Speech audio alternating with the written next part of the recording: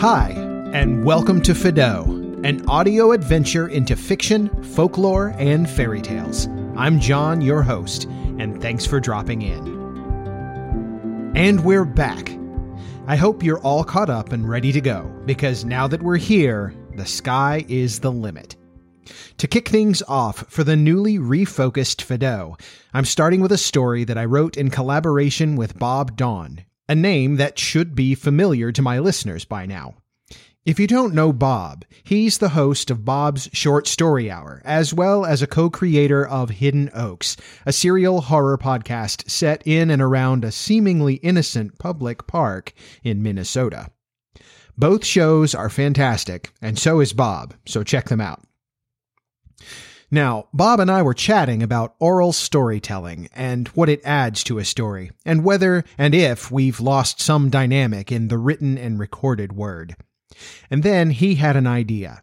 He gave us over at the Pizza Rice Podcasting Collaborative a prompt in the form of a photo of a gigantic stone in an old-growth forest near his home.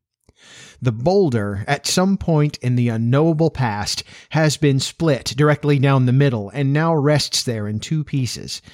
The challenge was to craft a narrative about this stone and how it came to be. So I came up with a little something, and I'm going to read it for you today. But the cool part about this story is that we're going to try an experiment, and if you like, you get to participate directly with us. Here's how it works. Step 1. Listen to this version of the Split Stone Saga, or any of the future versions that come out. Step 2. Take no notes at all. You can listen to any or all of the versions of the story, but don't write anything down as you do. Step 3. Record your own version of the story. Make it your tale. And Step 4. Send the story to Bob's Short Story Hour at gmail.com, and Bob will add your version to an ever-growing list that will be posted on his oral storytelling website, coming soon. The hope is that we can follow the way the story grows and changes over time as people hear and retell it, and I'm excited to see where this goes. And now, in collaboration with Bob's Short Story Hour, The Split Stone Saga.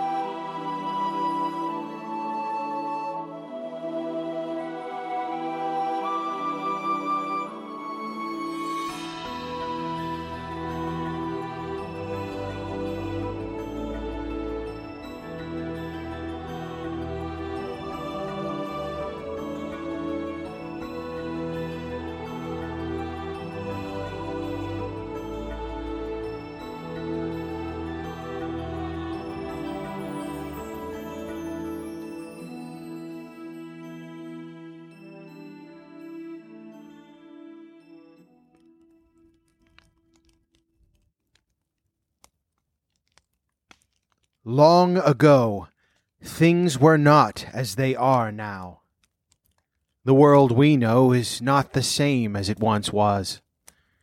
And deep down, if you search yourself, you know it to be true already. There was a time when our world held more, much more, than the faint, fading embers of magic that now cool at the edges of our perception. This world was once saturated with energies and enigmas unnumbered. Now, without very special circumstances, and in very specific places, those powerful forces are nearly unobservable, so far wasted away they have become. Now, when we speak of magic, we speak of performers of illusions. Tall men with dark, mysterious features, defying our disbelief as they flourish and bow. And yet we know. We know somewhere inside us that the magic of stage and street corners is nothing more than misdirection. Illusions make us believe what we are seeing is real, but in days long past, forgotten by all but the stars that flicker above, illusion was simply unnecessary. Let me tell you of an age long ago, of civilizations, mystic places, and magics dying. More has been lost of that age than will ever be discovered or recounted, and so we must do what we can to see that it is not entirely forgotten. And it falls to you, you who hear, to remember and tell others what you have heard. These are not the civilizations you are thinking of. It is not the ancient Egyptians. They were mystical in their own way, but they only inherited their power, as children inheriting their parents' wealth, but with no true knowledge or discipline with which to wield it. And in their time, the might of those that came before faded in front of them. They watched it die as though a candle, slowly burning away. It is not the Incas or the Aztecs, close though they were in their relationship to the magics that wound and waned through the trees and vines that surrounded their ancestral cities. It was theirs to see, theirs to vainly grasp for a time, but it fell away like water through the fingers. In fact, it is no one you are thinking of, for no one now living, but for me and now you, have any memories of that distant time.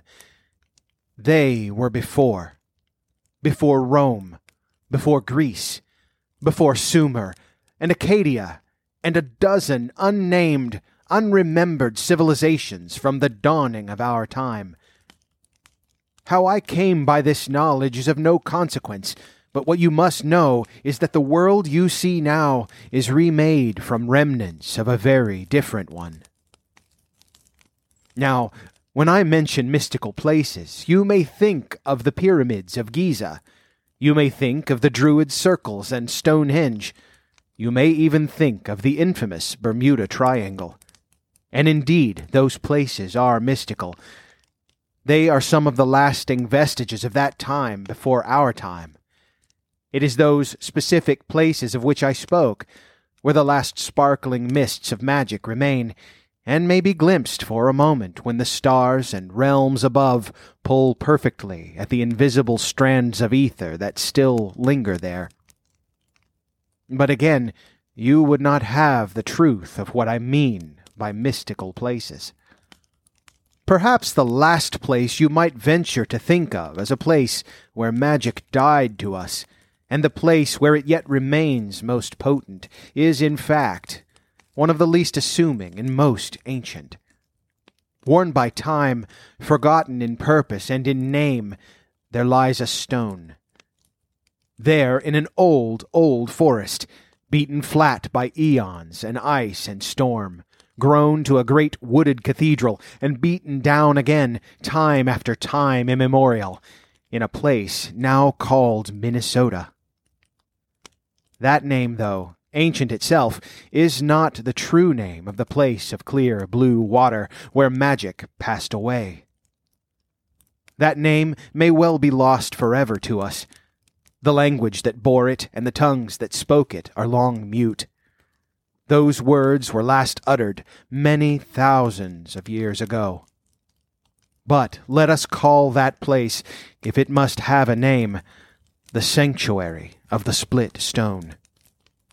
That great stone, which was more than merely a stone, that now lies broken in a forgotten wood in Minnesota, once held at bay the power and potential to mold the world anew, or to scour it clean. There in that place, at that time long forgotten, it was decided that neither possibility should be given over to the hands that sought it.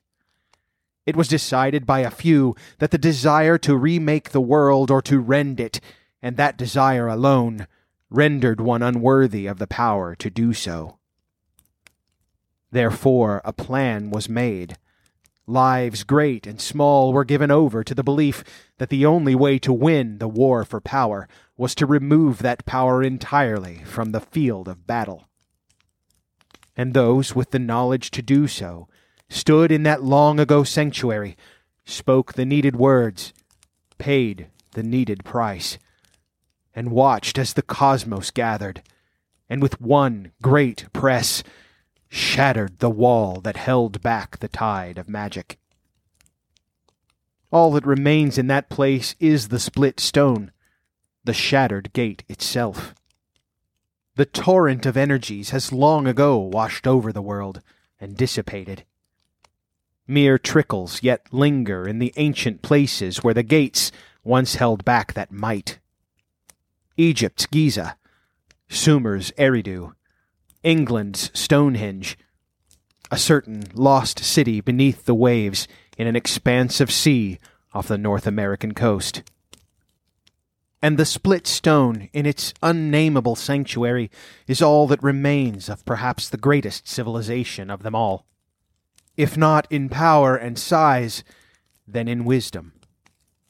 For they reached beyond the struggle for power, and they saw at last what was truly at stake. That a war for power could not truly be won by winning. Of course, here, now, magic is nothing more than an amusement. Tall men with dark, mysterious features defying our disbelief as they flourish and bow. But in such ancient days as those we now remember, illusion was simply unnecessary.